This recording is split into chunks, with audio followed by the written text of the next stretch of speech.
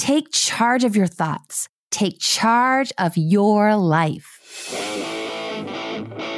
Psychologist, author, speaker, musician, former professor, and the host of Love and Life, Dr. Karen Anderson Averill. Welcome to Love and Life. I'm Dr. Karen Anderson Averill. If you've been on the dating scene for long enough, or not even all that long, you've probably heard this one before. It's not you, it's me. Maybe you heard it when they were breaking up with you. I need to be on my own for a while. I just need some space. I got to figure some stuff out. It's not you, it's me. Or perhaps you heard it as an explanation for why they won't commit. I don't know what's going on with me. We have this great connection. I love spending time with you. I don't know. Maybe I'm just emotionally unavailable or something. It's not you. It's me. And you'd like to believe it because, yeah, it's got to be them because you did nothing wrong. You were loving and attentive. You laughed together all the time. You guys had that same quirky sense of humor. You have the spark and the chemistry. So it's gotta be about them and not you, right? And your friends tell you, you can do so much better. He doesn't deserve you. He's an idiot to leave you. But your heart isn't buying it. Your heart's broken, and it's pretty sure you did something wrong. It's your fault they left. You did something. I wanted to address this topic because of a question I recently got, which I covered the first part of this question on my latest IGTV Q&A. So let's take a listen to that question and then move forward from there.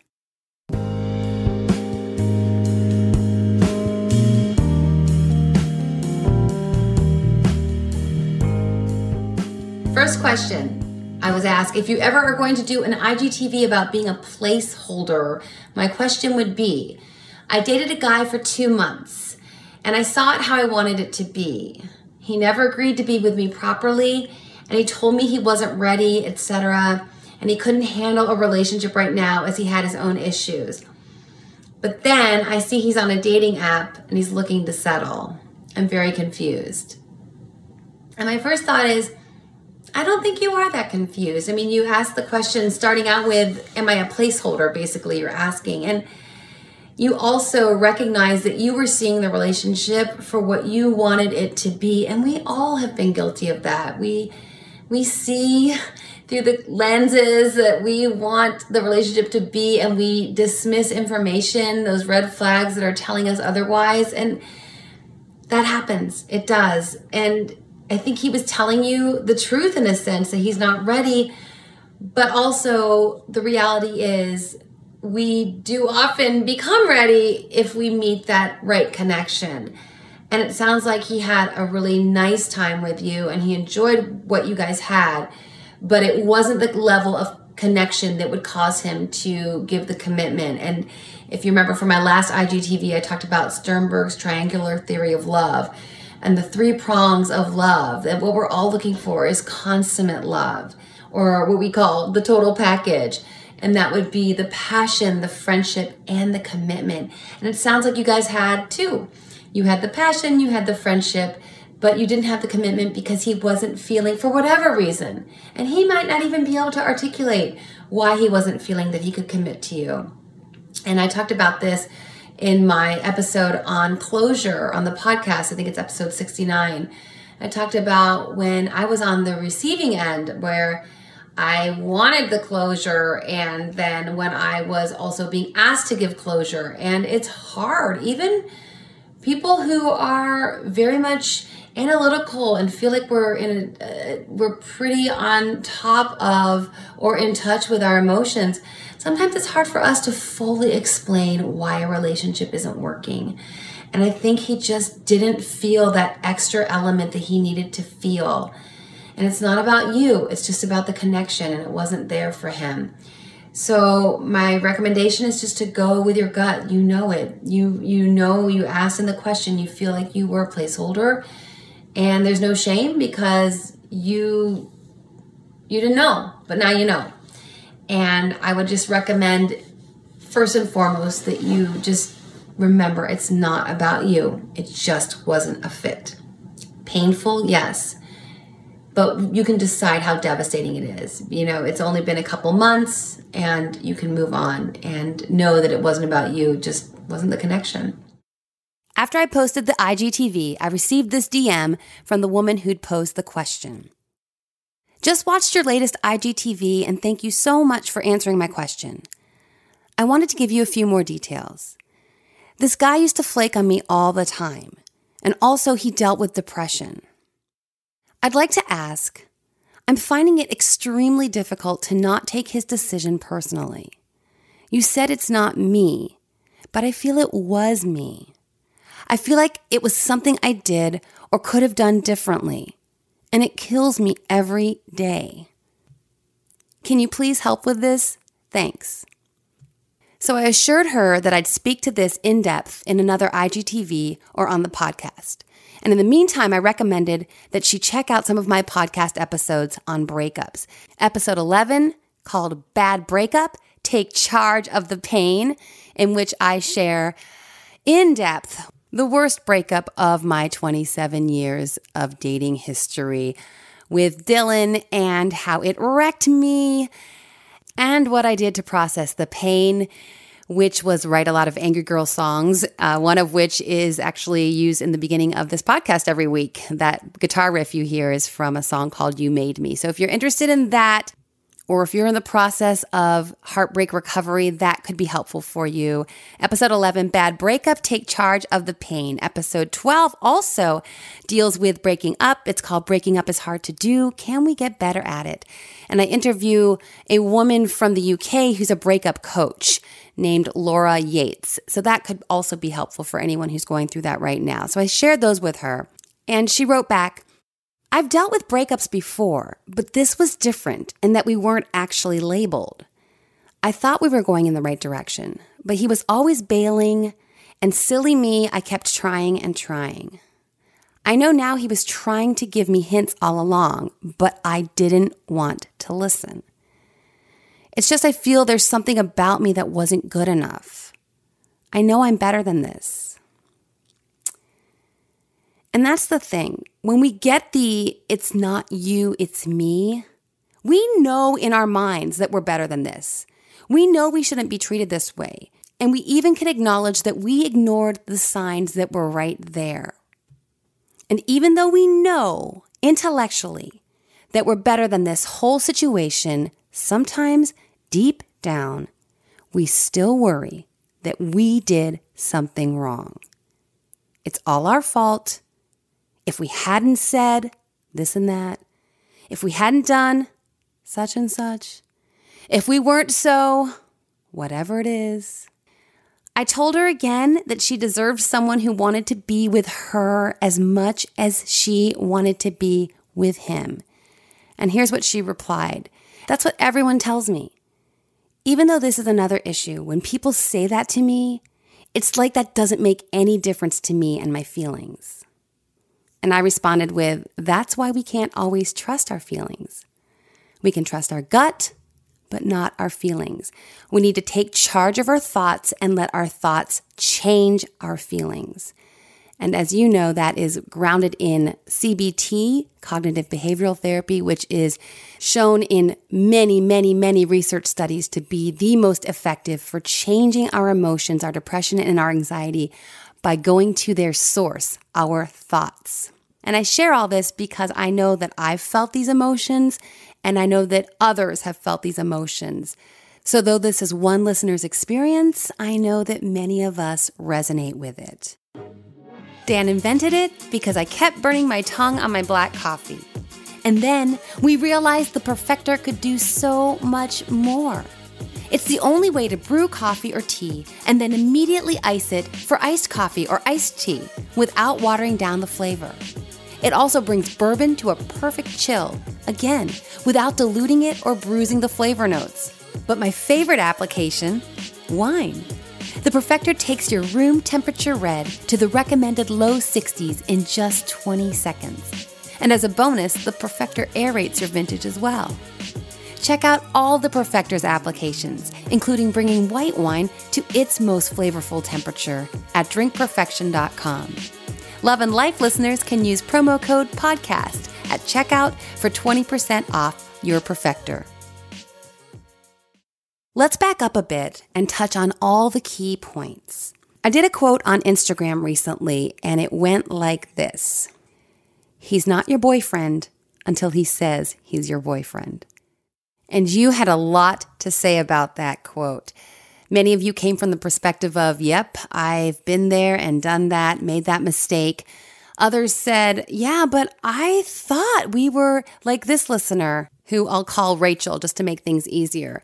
Many of you, like Rachel, were saying, I saw the signs. I didn't want to see them. I put on my rose-colored glasses and ignored those red flags waving that indicated he was not clarifying who we were, what we were, because he didn't want to, but I kept going forward.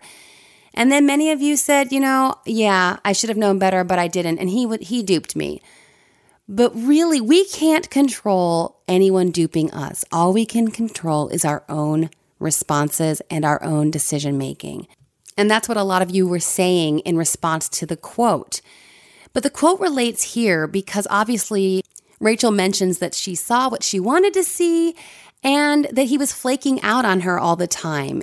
And obviously his behavior then was giving her a signal that he was just not that into her. But she kept hope alive, and she kept taking it when he would bail out on her or mistreat her, or his depressive episodes she mentioned as well. She kept taking it. And this leads me to one of the top mistakes that we can make when beginning to hang out with someone who we want to potentially be in a relationship with. And this mistake is giving too much. It's a little counterintuitive because what happens is we think, I'm going to show him how wonderful I am, and I'll win him over even if he's giving me signals that he's not certain. I'll win him over and I'll make him fall in love with me because I'm just that wonderful and devoted and committed, and I'm going to show him what a great girlfriend I'll be. Or we say something like, I don't want to play any games. So if I feel something, I'm going to say it. And if I feel like doing something, I'm going to do it because I am not about all those head games. But what this does is makes us all too available. Now, we can talk about men liking the chase, and I do think that there's something to that. Men like a challenge. Men want to strive for something and be the one who wins it. And we can get into some sort of anthropological conversation about this and if this is true about men in all cultures worldwide and since the dawn of history. But I really don't want to go into that necessarily. It bears mentioning. But really, it's not even about men as much. It's about all of us. All of us value something we have to work for. By part of the effort that we exert in order to get something, it elevates the value of that something, which is another reason why parents don't want to pave the way and make everything so easy for kids, because then they value nothing. And so even with any kind of relationship, to make yourself too available too soon just downgrades your own value. In the eyes of the person who's going to be in a relationship with you, you're downgrading your own value. And you're also downgrading your value within yourself. You start losing your own self-respect, which is the most important aspect of this scenario. Again, I'm not talking about playing games. I'm talking about self-respect. And what happened with Rachel is that she established a dynamic where he could treat her however he wanted and she would still be there. And again, she probably was thinking, but I will show him how committed and devoted and attentive I can be. And that will win him over. Then he'll want to date me legitimately. And oftentimes that includes having sex with a guy who is not committed to us. And then our emotions and our biology starts kicking in ways that we don't fully understand. And it has to do with oxytocin, and it has to do with the bonding that occurs with skin-on-skin contact that is different for women than men. So there's that reality as well. All of this wraps up into a situation in which we lose self-respect, they lose respect for us, and they are less likely to ever commit to us legitimately because we were too available at the onset.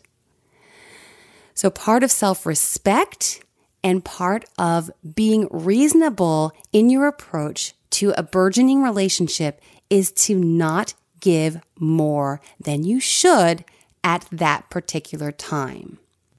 And again, I'm not talking about playing hard to get.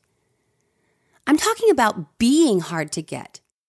Because you are precious, you are valuable, you are extraordinary, you are unique, you are something to be cherished. So you should be hard to get. Some guy shouldn't be able to just give you his cell phone number and start blowing up your phone and then get the fullness of you, get every wonderful element of you just served up on a silver platter because you've known him for 3 minutes. But I get how it happens because we have it twisted. We think, I will show him on the front end how great I will be and how great we'll be together, and then he'll commit. But it just doesn't work that way. And again, it's not about being snotty or thinking you're too good for somebody or trying to play games. It's about self-respect and knowing what you're worth, and also knowing how human nature works. Which leads me to a little psych research, of course. A study by Jecker and Landy found something that's so counterintuitive, it's really remarkable. This is a very famous study in social psychology, and it's called Liking a Person as a Function of Doing Him a Favor. We would think that if I do you a favor, you're going to like me more. Right? That makes sense. I did something nice for you, and now you like me more than you did before. But what's interesting is it actually works in a different direction. Research shows that if I do you a favor, I like you more. Here are the details of the study. Jecker and Landy had participants compete in an intellectual contest, and then the winners were given some prize money. Then the winners were split up into 3 groups. Group 1 was asked by the researcher, hey, can I have that money back because I was using my own money to fund this study and I'm running low on funds. Group 2 was asked by a secretary if they would return the prize money because it was departmental money and they needed the funds back. And Group 3 was allowed to keep their prize money. Now, obviously, these requests were made individually, so people in Group 1 didn't know what was going on with Group 2 and 3 and so forth. Then each participant was asked how much they liked the researcher. Now, logically, one would assume that the participants who got to keep the money would like the researcher the best. I participated in this study, I did this contest, and I won some money. Yay! Like that guy. Good times. But here's what's fascinating. The participants who were actually asked by the researcher and gave back the money rated him most favorably. The people who liked the researcher the least was the group that had been asked by the secretary to return the prize money. But the people who liked him best were the ones who had been asked a favor by him. Hey, as a favor to me, can you give me back the money I just gave you? And they did it, and they liked him for it. Super counterintuitive, but fascinating. And how does this apply to our discussion today? When we're getting to know someone and thinking maybe we'd like to date them, and we keep doing them favors by being consistent and being available and being accommodating and not making a fuss when they bail out on us, and oh, it's no big deal. When we do these favors for this person, we like him more. It doesn't work the other way. He doesn't like us more. So here we are, hoping to have this relationship develop. And we're putting all this energy in, giving these favors, and we are developing more and more feelings, and the other person is not. So when Rachel did him the favor of, hey, no big deal when you flake out on me, or yeah, hang out with your friends even though you made plans with me, all this did was cause her to like him more because she was doing him the favor. Same goes for any kind of friends with benefits situation. We talked about the physiology a few minutes ago, but also you're doing him the favor of having sex with him and you like him more. Researchers interpret this phenomenon as being due to the fact that when I do a favor for you, I need to justify why I did the favor for you. And I do that with a simple explanation. I did the favor for you because I like you. So we have to be very careful. I'm not saying we don't do favors for people. Absolutely not. But when we're in the dicey and very delicate space of love, establishing connections, hoping to build a relationship, we have to be careful that we don't put the cart before the horse. We can't be too available and recognize that whatever we're doing in that nebulous space between meeting someone and then having a definitive conversation about what this relationship is, there is some back and forth that we need to be very mindful of. And if we start doing favors for this person, just understand we're the one who will continue to catch feelings, and they may not at all, even though we think that they would love to be with us, all the more so because we've shown them how great we are and how great a relationship with us could be. So be very careful of that and use this psych research for your own knowledge base to help you make informed and smart decisions. It's so great connecting with all of you via the podcast, and I would love to meet you IRL. If your organization is looking for a speaker for your next event, check out my website, go to the speaking page, and see the content that I love to talk about. Just like on the podcast, in my speeches, I cover a wide array of topics grounded in psych research, of course. I'd love to meet you and share strategies for thriving in all realms of love and life with you and your organization. I cannot recommend Dr. Karen enough as your speaker at your event. As my keynote speaker, she completely set the tone of compassion, self-love, and authenticity that bled into everything we did for the rest of the event. She was incredibly prepared and present and went above and beyond when it came to sharing the event with her audience. Her knowledge, magnetic energy, and expertise while on stage is one thing. It will be everything you'd hope for and more for your audience. But her giving spirit and willingness to do more than simply show up when it's time to go on is icing on the cake. She walks her talk, and by the end of working with her, I was wishing she lived down the block from me for weekly meetups. For more information and to book me to speak at your next event, contact my producer, Tim May, tim@loveandlifemedia.com. And one final element to unpack a bit in Rachel's story. Rachel worries that there's something she did, that ultimately, no matter how much her friends say that she deserves better, and no matter how much I told her on the IGTV, it's not you, it's truly just the connection wasn't the right fit for him, she still feels like if she'd done something differently, if she'd said something differently, if she were a different person, maybe that would have been enough. Now, we can go into this whole thing about self-esteem and feeling better about yourself, and that's great. I'm all about us empowering each other and empowering ourselves all the time. And I don't know Rachel personally, so maybe she does have some self-esteem issues to address, which of course I highly recommend therapy and self-help books and the like. But I think often what's going on, and I talk about this in the first chapter of my book, Single is the New Black, Don't Wear White Till It's Right. What I think is often going on here is not so much a self-esteem issue. It's a control issue.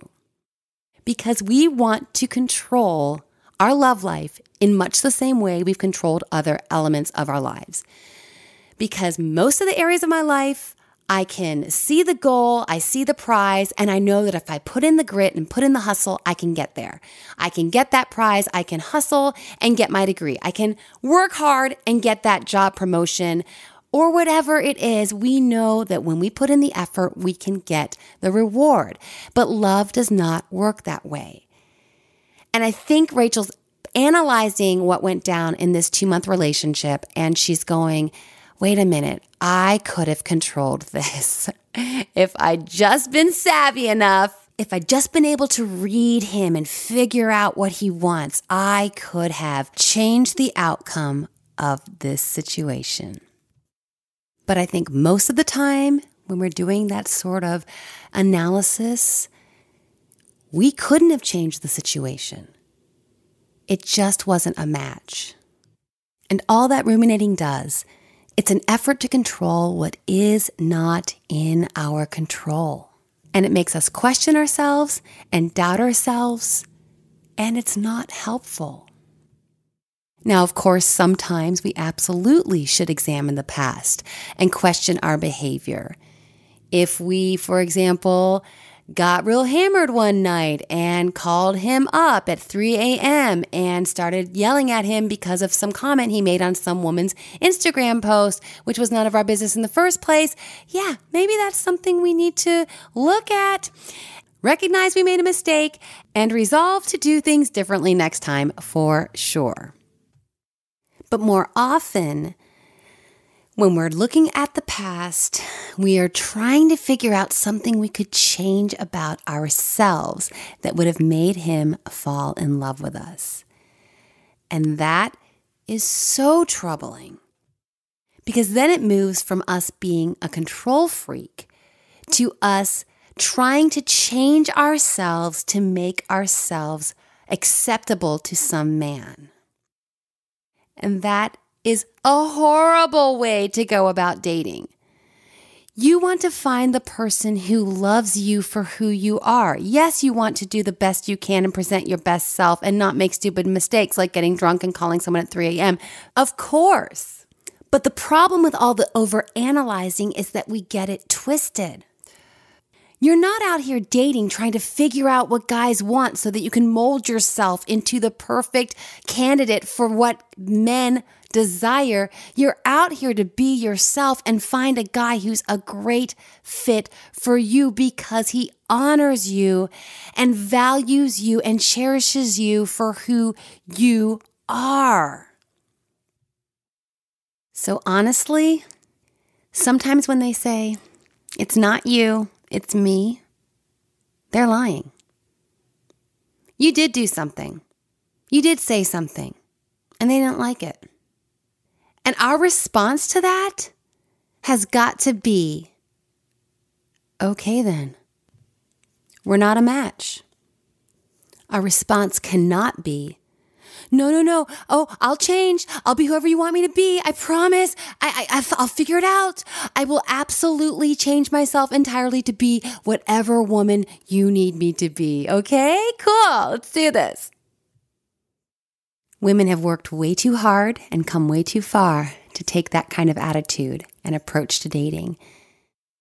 And it's also a horrible foundation on which to try to establish a relationship with one person trying to cajole themselves into an acceptable version of whatever the other person wants. A strong foundation on which to build a relationship consists of two people coming together. They're strong, they're independent, they're self-assured, they respect themselves and respect each other. They don't need each other, but they want to be together because they value and cherish what the other person has to offer. That's the type of relationship we're after. That's the type of relationship that's worth working toward. And that's the type of relationship I want for all of you.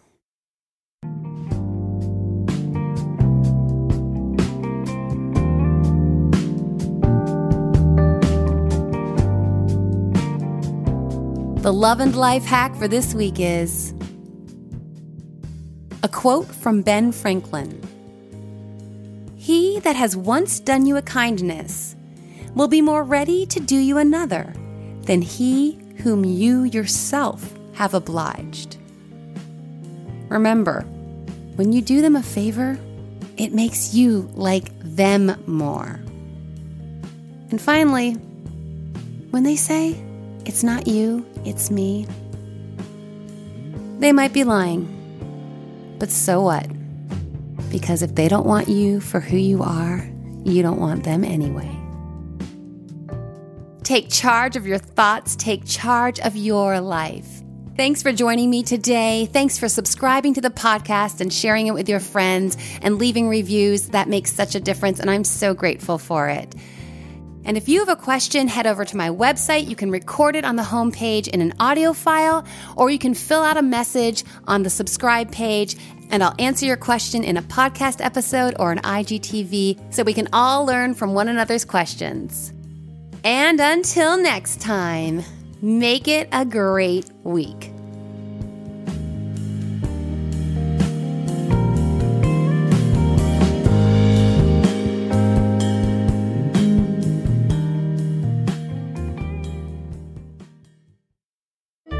Love and Life is produced by Tim May and host and executive producer, Dr. Karen Anderson Abril.